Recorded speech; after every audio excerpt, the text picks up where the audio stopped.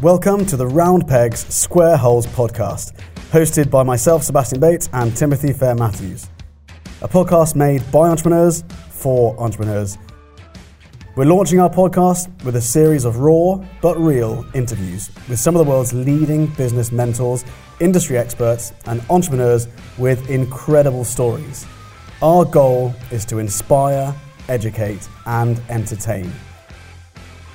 So, if it's your first time joining us, make sure you go back to episode 1 and don't miss a thing as you listen to incredible insights from our speakers. This is the Round Pegs, Square Holes podcast.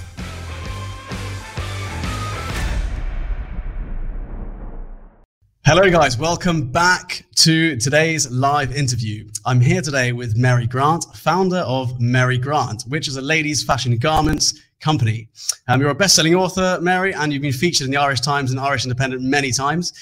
Today, we're actually going to go into a lot of detail on how Mary rapidly pivoted her retail business online. So it's all part of the Inspiring Pivots series, which is designed to give you a dose of inspiration if you are trying to pivot your business online as a small business. So Mary, welcome. How are you? I'm good, thanks, Seb. How are you? I'm very well. I'm good.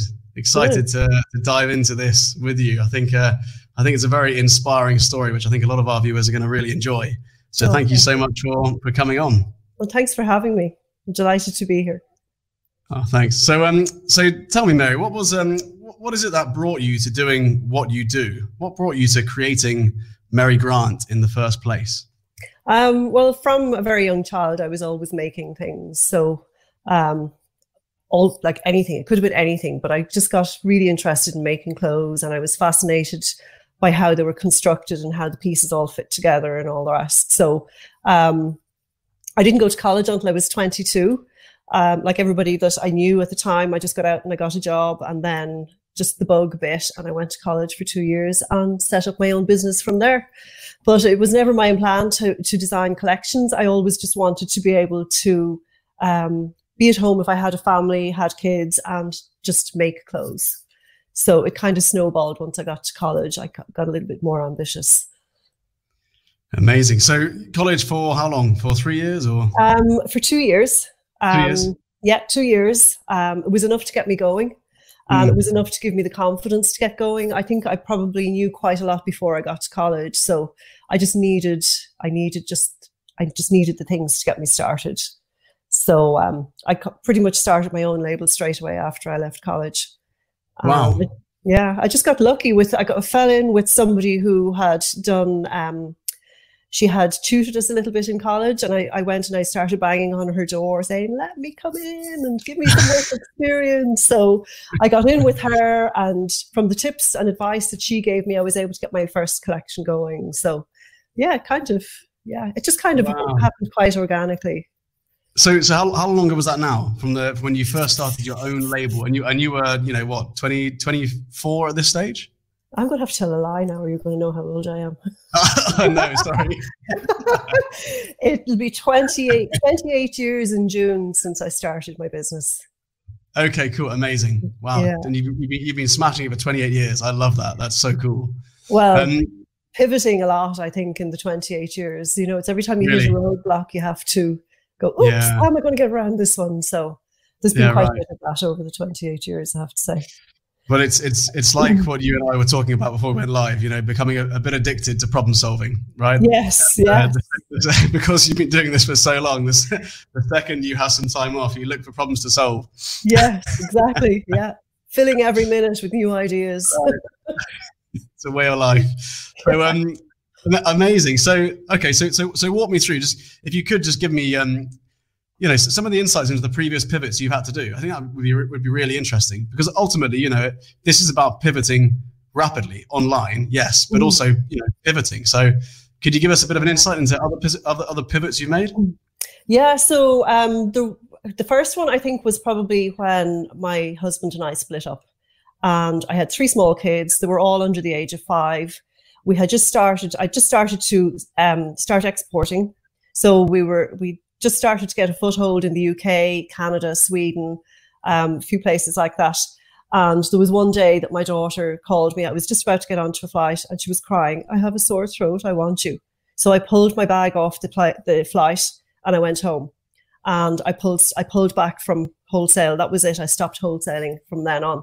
And I decided I was just going to concentrate on what I could do from home to be with my kids and all the rest. So that was probably the first pivot. So I opened a studio in my house where the public came in the afternoon. So it was very often everybody's kids running around, and God, there'd be more kids than anything. And the crack was just mighty, you know, and so like customers still talk about that. So it just allowed me to build a really personal experience with my customers, you know, which further down the road it really served me very well. So that was a wonderful time. The second pivot came, so at that stage we had 13 shops that we would have stocked, and we were pretty much, that was saturation for us in Ireland. I wasn't interested in anybody else. They all had their own space, their own area. The second pivot came when I won an award from Brown Thomas, would be the luxury, it's the Selfridges of Ireland, basically. So they're owned by the same company and they're run by the same people. So they gave me a mentoring award, and I moved into their department store for a 2-week pop-up. And we blew them away with what we did in the 2 weeks. And everybody was going, "Oh my God, what are you selling?" So that was amazing. So we were there for 2 weeks. The following month, the following season, they said, "Would you like to do a pop-up for a month?" So I said, "Okay, we'll do a pop-up for a month." We got a bigger space on the floor, and we were there 2 weeks. And I said, "You do know, if you want me to leave now, you're going to have to throw me out the window because we're not leaving." So we stayed for 5.5 years. Wow. We went in for a month and stayed for 5.5 years. But just after that, the recession really hit us hard. So that was 2009 we went in. 2011 was when it really, like when my business really felt it. At that point, a lot of the shops were closing. It was just quite scary, so I decided, okay, we'll stop wholesaling altogether. We'll stay in the department store. That was working for us. It kept me going. I introduced a diffusion line, it worked so well over a few seasons before I stopped doing it again. And then after the 5.5 years, I felt like my time was up in the department store. So that's when I opened my own stores. And just being the person that I am, I'm just a bit ridiculous at times, but I went into them on October the 31st, and they said, "We're leaving." I had no idea where we were going.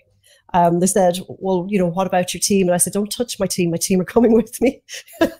So up until that time, because I just felt so loyal to them, I couldn't even look for a premises while I was still there. So I got 3 months notice to move out of, to start looking for somewhere, and have moved in. So we moved out on the 28th of January, which was my birthday. It was my worst birthday ever. I was a really wreck. And we moved into our new premises on the 5th of February, and we were open a week later. So, everything, it was speed. It was like, make the decision, move fast, no self-doubt. It was like, and I think every time you hit a bump in the road, when you figure out, it's like, you know this, when you figure out the problems, the next time you hit another bump in the road, it's like, that just kicks in straight away. You don't even think about it. You just get on that hat, and it's like, okay, I'm just going to figure this out. So, it was a few different pivots along the way.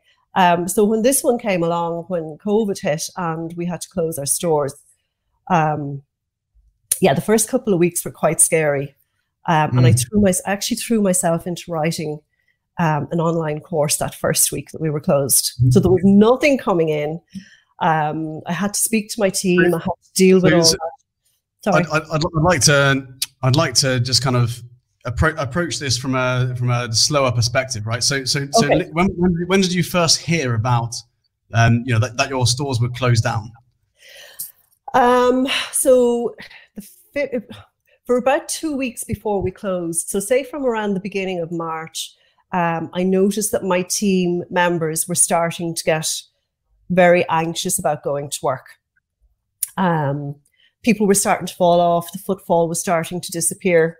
And then on the weekend, just before St. Patrick's Day, so on the 14th of March, which was a Saturday, we could hear, so basically where we are in Dublin, you'd get a lot of tourists typically. And we were starting to hear conversations and starting to hear remarks that we weren't comfortable with, where just people were just not being very pleasant around, and the girls were getting really anxious. So on the Sunday, we said, okay, well, what will we do? Will we just close for a couple of weeks and see how it goes? So that was a decision that we took before we were told to lock down, and we closed our 2 stores that day. And actually, probably I rang the people who own the centre that we are in Dublin. So it's this beautiful old townhouse. It's just the most gorgeous building. And I rang them and I said, look, we can't keep trading at the moment. Told them what had been going on, the conversations that the girls had heard, and they actually closed the centre themselves 2 hours later. So that was the start of it, around the middle of March. Wow. Yeah, very, very, very, very nerve-wracking. Yes. Yeah. Not knowing when you may be able to open up again. And at the time, we thought it was 2 weeks. How do you approach that from a leadership perspective when you've got a team of, how many staff did you employ on that day? There's nine of us, including me, so 8 others. 8 others, and of course they're looking to you. This is sort of before the government, were offering furloughing, anything like that. That wasn't necessarily on the radar at that stage. That came at the end of March. Yes. So when you said, right, we're going to close down and we don't know when we're going to open back up again, how did you kind of approach that from a leadership perspective? I've always been, while I know what my big vision is, I do tend to consult my team on things like that because I don't work in the stores myself. So I would always look for them to be involved in making decisions. So they were very comfortable with that decision at that point. They were almost encouraging me to close. But it did take 2 weeks to get to that point where I was wondering, what am I going to do? I don't know what to do about this. But I think they were at that point before I was. So it was actually quite an easy decision to make when I did make it. That's cool. It sounds like, communication and having that amazing communication and kind of teamwork was already in place, right? Yeah. Awesome. I always find it interesting to interview people who have already been through a recession before, right? And if you're running a business for 28 years and going through more than one recession, it's quite amazing. I'm always really impressed with that. And going through the previous recession, 2008, 2009, and comparing it to what we're experiencing now, I suppose we haven't even really started the recession yet. This is just a shock of a global pandemic. But what's your kind of approach to preparing for a recession? You've been through this before. You know what's coming. How are you getting your business ready for the next 2 years of difficulty? I think I was very lucky. So I'm very lucky now to have the hindsight of the last recession, as you said. And I think I was able to see very quickly what worked in my brand at that time. And as I said, I mentioned that I started a diffusion line, which was kind of a lower price point version of what I do in my main collection. So I kind of knew coming up to this time that, if we were heading that direction again, that could still be my fallback, because I was able to see how people's lifestyle changed, how people were entertaining at home, all that kind of stuff that we're experiencing now, even though they can't really entertain at home. But luckily enough, I had kept that element of my diffusion line within the main collection. So it's still there. And I can see that that's what's working really well for us online now. Amazing. So I don't know if you can see on the right hand side here, but you're getting a lot of love from all these comments. Oh, thank you so much. I can't see anything. It's just as well because I'd be like, oh. Jason Greystone says, "I love Mary Grant." so inspiring. Love you back, Jason. Tim says, "What an inspiring story. Thanks for sharing, Mary." Sabrina says, "Amazing." A lot of support and interest for your story. Definitely inspiring. So we've talked a bit about your background. We talked about business before the lockdown. We've talked about when the lockdown hit, what happened, and sort of, you know, what that felt for you and the team. We're now a week into the lockdown. Let's say, what did you start doing? You mentioned you started to kind of piece together an online course, right? I did. So we locked down on the Saturday, and by Sunday I had brain dumped the contents of a course. It was nothing related to my business. Basically, it was just, I called it working from home because it was what it was. I just felt that so many people had been thrown into a situation that I had quite happily lived in for, you know, the best part of 3 decades, where I was working from home, that I had to have some value to bring to people. So that's what I did. I brain dumped the whole thing, and I spent the following week writing it, recording it, learning how to use the platform that I hosted it on. I literally completely engrossed myself in it. I'd say the kids probably didn't get 2 words out of me all week, but that was kind of how I dealt with that whole putting some distance between closing the shops and having to deal with them. So it wasn't quite burying my head in the sand. It was just putting some distance so that I could start to think more clearly about how to move forward. So that's what I did that week. Amazing. So immediately, you know, you're feeling this threat of losing what business was, you know, at that stage, not knowing, you know, when things would go back to normal, but you poured yourself into something creative, which was creating this online course. Did you ever execute the online course and stick it online and start working? I sure did. Yeah. So it's now online. It's now online. I put it out there. I said, this is my free gift to anybody who wants to use it. You know, hopefully it'll be of value for some people. So between the brain dump, that was on Sunday, and it went online on the following Friday. I love that. That's amazing. Something Jason, who's watching now, says a lot of the time. You know, it's serving is, you know, just the kind of the best way to go, right? If you're putting value out there in the world, it finds a way of coming back to you in some way. So I love the fact that as soon as you went through this difficult transition, the first thing you did was, how can I help other people? Right? That's what your first thought was, how can I help other people? And you put this out for free. I think that's absolutely amazing. But obviously at some point, you've got to start generating an income. You've got to start creating revenue to keep to keep the business going. You've got to start to pivot. And there was no sign that shops would open anytime soon, right? Or that people would, that you'd have the same footfall being in a touristy location as you previously had. Yeah. So what was your more sort of medium term thinking then? The medium term thinking was like, all this stock for a new season had just landed. And on the week when our season was, you know, would typically take off and, you know, we'd start paying all the bills and all the rest, suddenly we were locked down. So that was quite terrifying. Our social media had ground to a halt because my daughter works with me. She's my brand manager at the moment. I have her on loan for a few months until she starts doing her master's. But she was working with me, or she's still working with me. But she was like, I'm afraid to go online. So there was this whole thing where people were terrified to show up online. They didn't know what to be saying. They didn't want to come across as being salesy, as trying to sell any products or whatever. So I just said to her, look, let's just do our thing. And we started showing up on our stories, just acting the clown when we were at work, and, you know, just little things that would be going on across the desk. And people really loved it. You know, they're really? Like, oh, thank you. You're really cheering us up. And so there was nothing salesy about it. We weren't promoting our product. We weren't talking about our product. We were just, oh, here we are at our desk, and here we are having our little dance. So we're getting our movements in, and just silly stuff like that. And then the sales just started coming in, and we were like, oh, this is great. You know, so once people started to tell us how much they loved the way we were showing up, we were able to do more of that. Interesting. So really you weren't changing anything. You were just kind of shedding a light on what you're already doing, right? It was just, this is us. This is the authentic, transparent, real team. And this is our culture at Mary Grant. Yeah. Yeah, exactly. And that created engagement and traction, and people just loved the kind of behind the scenes of what this authentic company was doing. Yeah. They just loved it.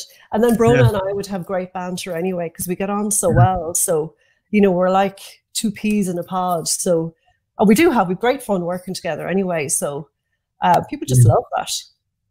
Yeah, that's brilliant. So tell me, what happened next?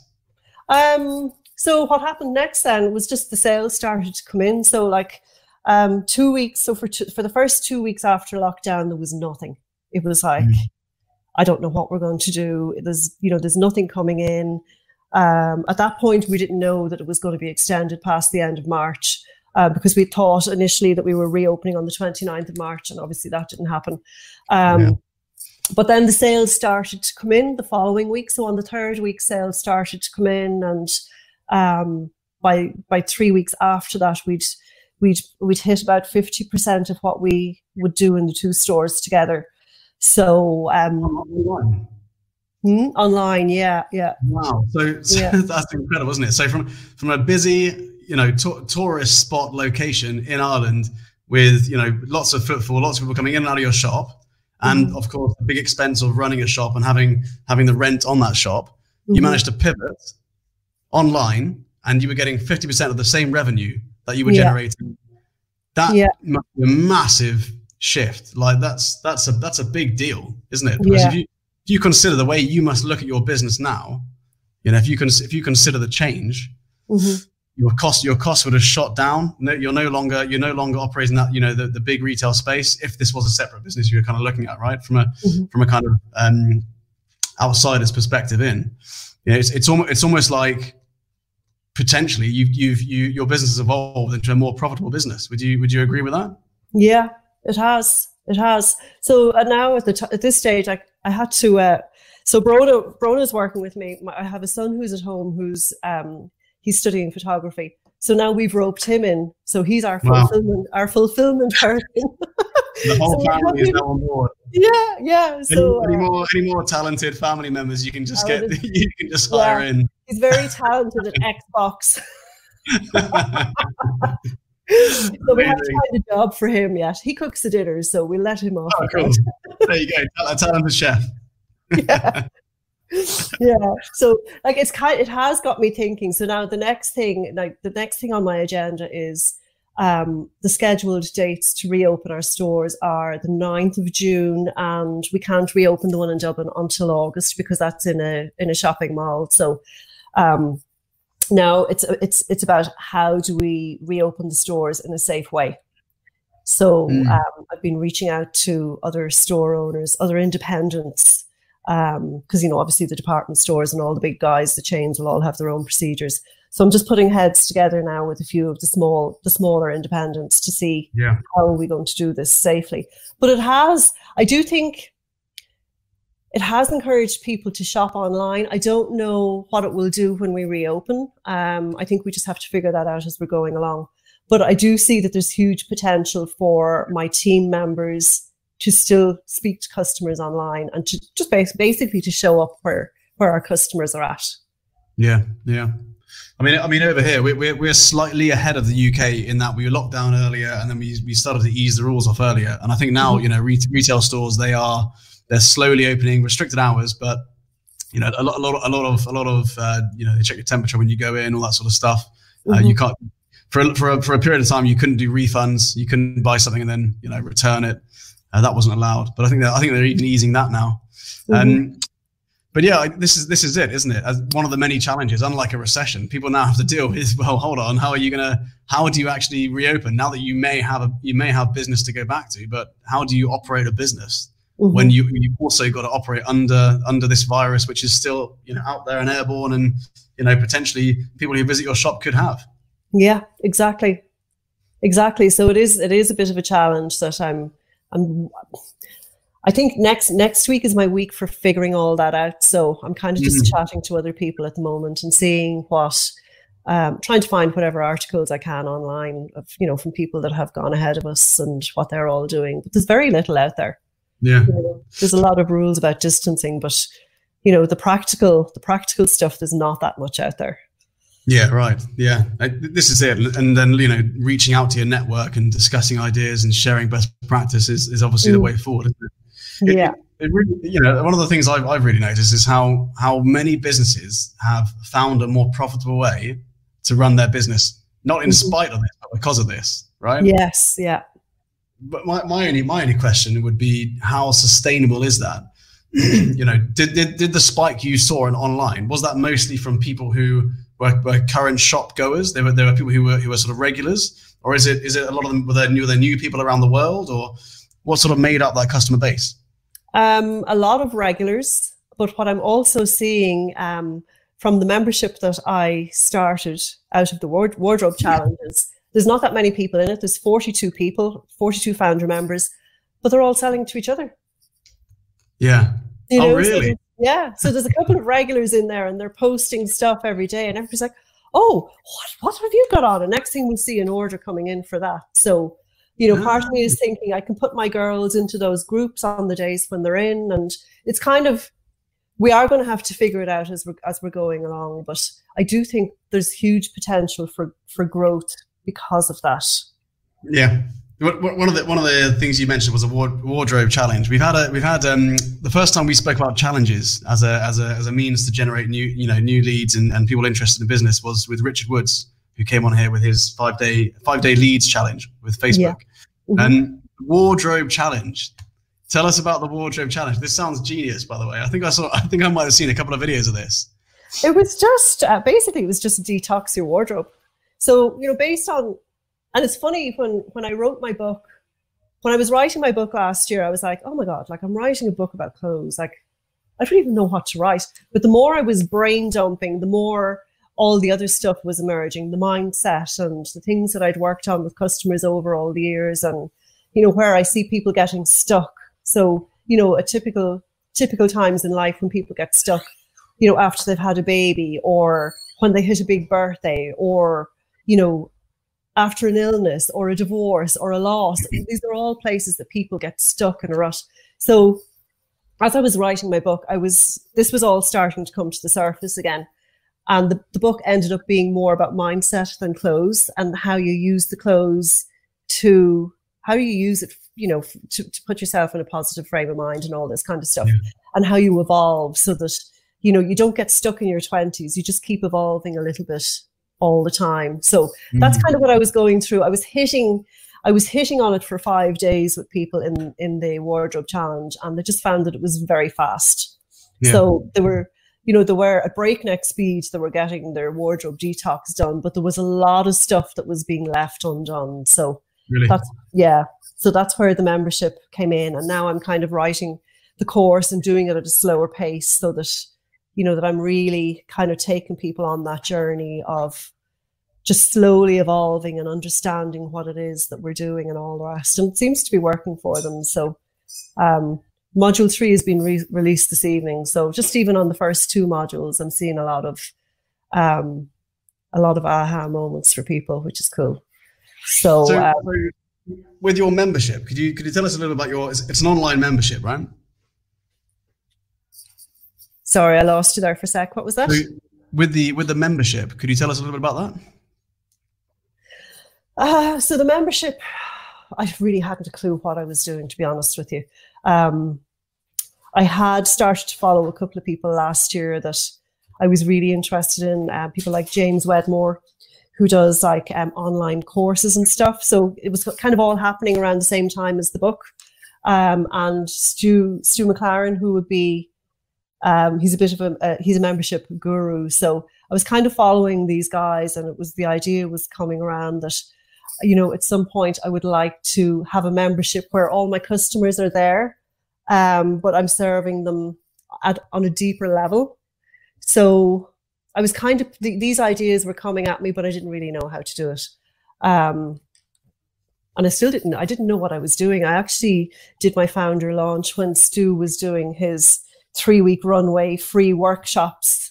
And there was people in there, and they were like, oh, I'm going to do my founder member launch. So I was kind of building my what you call it? Keynote. I didn't know what a keynote was. So I was kind of building, clueless, like absolutely clueless. But I was building this as he was going through the workshops. And I just hit the button on it. And I'm just going to spend the next 8 weeks learning how to do it properly. Yeah. Oh, amazing. Brilliant. I love that. I think you're being quite humble. I think you've done an enormous amount. But a lot of what I'm getting from you is even if you're not completely sure, you've still got that assertiveness to put an idea out there, and it's putting it out there at speed. because ultimately those who can act fast and test things, they're the ones who kind of thrive in this sort of environment. Would you agree with that? I think so. And something that I hear a lot is fail fast. Yeah, fail fast. You either get the result you want or the lesson that you need. So, this thing of sitting around waiting until everything is perfect, it's such a waste of time because you don't know if you've got it right. Yeah, this is it, or spending too long trying to perfect something before you get feedback from the market, or even the worst case scenario from what I've seen, speaking to lots of small businesses here is sort of burying your head in the sand and holding on until this is all over. Yeah. and then what if this is a two year thing? Absolutely. So I mean, rapidly pivoting online as you did. And one of the questions I always ask in this series is to do with mentorship, because I feel like the most successful people that I've spoken to have had a mentor or mentors, or they've been through a course or a program that's really influenced them. Maybe not during this pivot, but previously, which has kind of built them up to it, and given them the foundation to quickly get through it and have the tools to do that. Has there been anything like that for you? Absolutely, yeah. And I think that journey started for me about 2 years ago when I did the KPI program with Dent Global. That was the start of it. And being in that community, and I loved that whole online community. I loved being in the group. I loved getting in there, talking to people, just connecting with people. I had no idea where it was going. I just knew that I loved it. And I've been really active in that. And I think without the support of a group like that and a couple of other ones that I've joined since, I probably wouldn't have had the nerve to do what I've done and do it so fast. Yeah, I do think being surrounded by people that think in a similar way and people that you can bounce ideas off is it's so important. So I mean, initially with the Key Person of Influence course, you did the course first, and then you were part of the group. Mm-hmm. A lot of people that I speak to, especially with the KPI course, the course is incredible and it helps set their business up and scale very quickly. But there's a lot of power in the community. Absolutely. I completely agree. And for me, like the most value out of it was definitely the community. Amazing. So yeah, a lot of the time with F10X Academy, and what we do with our activation course is we basically help businesses pivot online very quickly. Mm-hmm. And one of the questions we always get is, a lot of people come to us and they say, I just want to make the course. I don't want to do a community alongside it. And I say, you're missing 50% of the game by doing that. Absolutely. When you build a community who are all aligned, who are all, talking, sharing ideas, sharing best practice, that you're getting so much value, you're sharing so much value. And your course, it just has this huge injection of meaning. Absolutely. And it's like this tribe which goes out there and markets for you, essentially, because they're going to be referring people, talking about what you're doing, and making connections, making partnerships, and it's all down to your course, which kind of sparked that. Mm-hmm. Yeah, absolutely. I couldn't agree more. The community for me is so important for the whole thing to thrive and to scale. And even there was the people who signed up to the inner membership, the inner circle membership. If they hadn't gone into the Facebook group, I was there and I was emailing them and it's like, get into the group, it's like dragging them into the group. I'm not on Facebook. Yes, you are. Here, I'll set it up for you. It's like, but the role is there now, supporting each other. That's another typical one we get is none of my customers are on Facebook. Yeah, right. Everybody's on Facebook. Everyone's on Facebook. Have you asked all of your customers if they're on Facebook or not? Because you might be surprised. a lot of them would say I'm not on Facebook, but some of them, we've actually got some of them on Facebook. I'm like, oh my God, you're missing out on so much. It's like, no matter what you're interested in, there's a community there. It was like the one that I found about ants. So it's like, let's all pretend we're ants. Yeah. 1.5 million people in the group. Talk about a niche. About a niche, right? Yeah, exactly. Brilliant. Yeah, there's a rich tapestry of groups out there on Facebook. But definitely, it's such a brilliant platform. I mean, look what we've got here, and guys watching in Dubai right now. I mean, we've got over 200 business owners in Dubai watching this with us, and it's so hard to create something like this on any other platform. You know, it's a brilliant platform to do it. I totally agree. Yeah. So I'd like to go to some sort of practical advice now. What would you say are the biggest mistakes that small business owners make during this time, or you spotted people make during this time? Probably the biggest mistake that I see people making, and you mentioned it earlier, is sitting, waiting to reopen, thinking nothing's going to have changed, that everything's going to go back to the way it was. That's going to be, that's not going to be good. Yeah, I think that is the biggest mistake. And like some really intelligent people that are saying, oh, we're just going to open up and things are going to continue as normal. I don't think so. I really don't think so. I think you've got to, and I think as well, and like another mistake that I see people making, and it was something that I learned very on when, I won't go into details about it, but I learned this lesson very, very early on in my business. And I learned it the hard way, is that you've got to keep evolving. And I learned it because it's like everybody was copying what I was doing. So if I didn't keep moving, it was too easy for somebody to, you know, to swipe in and, you know, take what I was doing and maybe do it better or whatever. So I knew that I had to keep moving. I had to always be one step ahead. And that just became a habit. And that's like, I'm always evolving the business. So it's like, well, what comes next? And, you know, what's new in software? You know, how are people thinking? How is the world evolving? And I think you have to keep evolving your business in line with that. I think if you stand still, you are going to be overrun. Yeah. And it takes a lot of courage, you know, to consistently evolve, you know, and especially when you're faced with so much adversity, right? And it's not just like, it's not like a small change. It's a full-on evolution process that a lot of people are going through, right? Especially if you've never really done a lot of online stuff before. Yeah. That's something else as well. I think a lot of, and I don't know what it's like over there, but certainly a lot of retail here, like clothing retail, had absolutely no online presence at all. Yeah. Like, oh my God, that's insane. It was insane before this, you know, and they're all scrambling now to get online and they don't know how to do it. And they've resisted. And it's like, it's that resisting change, you know, which has left them in this situation now where they are frantically scrambling. Do you think, and I know for, you know, the high street, especially in the UK, is evolving at a very, very fast pace anyway. Do you feel that this has just accelerated it and we've jumped 5 years forward because of what we're doing now? Yes, I do. I think, and certainly when it comes to high street clothing, I think that's going to be really interesting to see what happens there. I think people have become a lot more aware of the environment during this pandemic. I think there's going to be a huge turn. And I think anybody who's not addressing that is going to be in trouble as well. But certainly it's going to be very interesting to see how it all pans out. It really is. I think, you know, in terms of online, and I think it's going to be changed forever.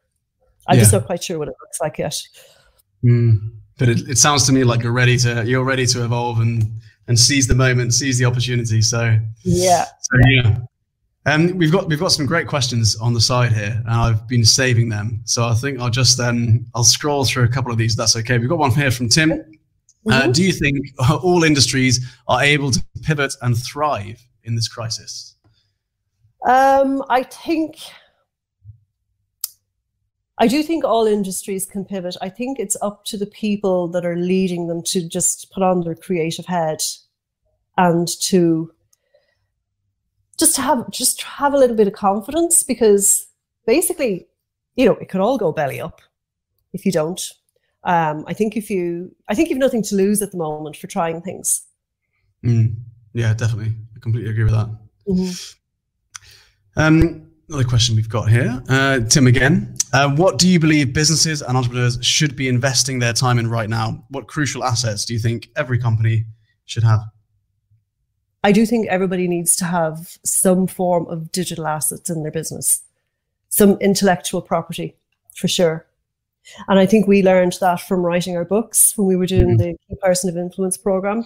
And I see now that people that have their books, it's like, I even find now I'm going back to my own book. It's never too far away. And I'm constantly flicking things and being able to pull my own content from it.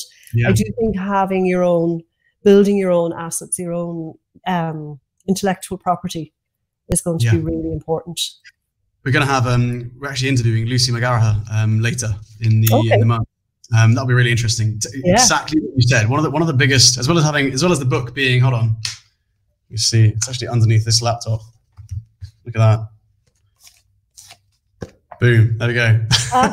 As being and now this is going to become a pitch, guys, where you can all grab your special offer on the Warrior Method book, as well as being a really good business card, right? Instead of using a business card, giving someone a book, because it's something that sits on the coffee table or sits in the cupboard for a long time, right? But as well as that, for me, the biggest thing I got from writing that book 3 years ago now was that you've then got 40, 50,000 words of content you can repurpose, but it gives you so many insights into developing your methodology, developing assets around it, and developing IP, just like you said, and then this second book that I'm doing now with Menno, I think Menno as well.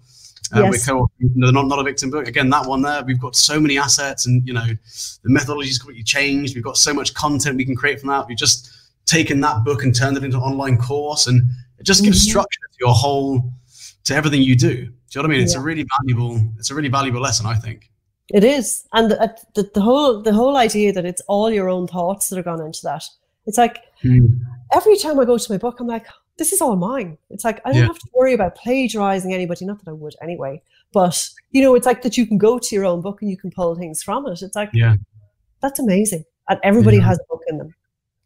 Yeah, and do you know what? For us, for our team, it's become a bit of a culture asset as well. We ask anyone who joins the Warrior Academy to read the book, and they have to sit an online exam to show they've read the book, and it becomes it's like a manual for how to do the job, right?